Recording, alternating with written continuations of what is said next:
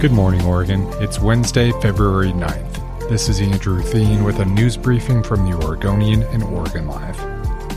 Before we start, a quick thank you to our sponsor, Pacific Source Health Plans, for supporting the show. Thousands of people gathered in Clark County Tuesday to remember Donald Sahota, the Vancouver police officer who was mistakenly shot and killed by a sheriff's deputy this month. Friends, family, and onlookers gathered to fill the 2,300-seat banquet hall at the Ailene Casino Resort to memorialize Sahota. His daughter said she always felt safe with him around and said his nickname around the house due to his graying beard was, quote, Battle Santa. The 52-year-old had a nearly 28-year law enforcement career. He also coached youth soccer, volunteered at his kids' schools, and was a jack of all trades. He was a handy guy who was comfortable on horseback, playing the guitar, or flying a plane. His fatal shooting was the first where an officer died in the 138-year history of the Vancouver Police Department. The memorial was preceded by a procession of more than 400 law enforcement vehicles from across the region.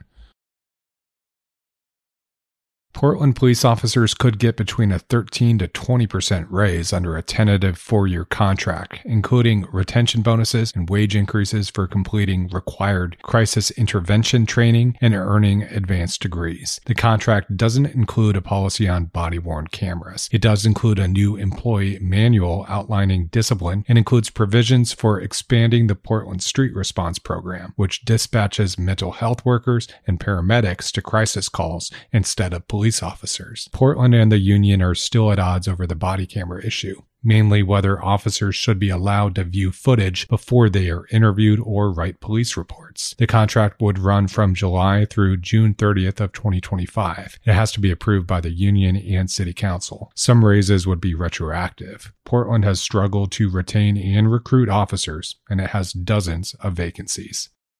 3 Salem police officers all fired at a 40-year-old man earlier this week after he drove away after being pulled over by those officers. The man, Richard Myers, died at the scene. It's the latest in a slew of fatal police shootings in the region. Clackamas County and Clark County deputies, as well as Portland police, have shot and killed people this year. Salem police said that they tried to pull Myers over at 12:30 a.m. in northeast Salem. Cops did not say why they initiated that stop. A dog was inside Myers' car and was injured in the shooting. Myers' family decided to put the dog down.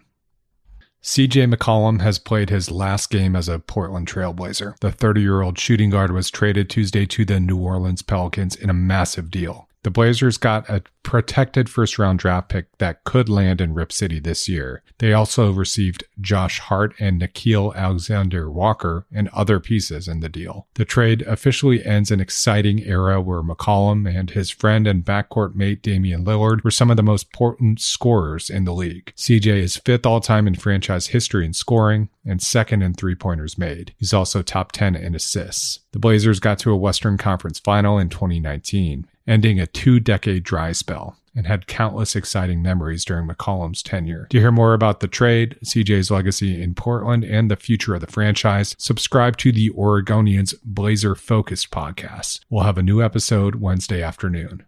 Thanks for listening. You can support our local journalism by subscribing to Oregon Live. Go to OregonLive.com/pod support.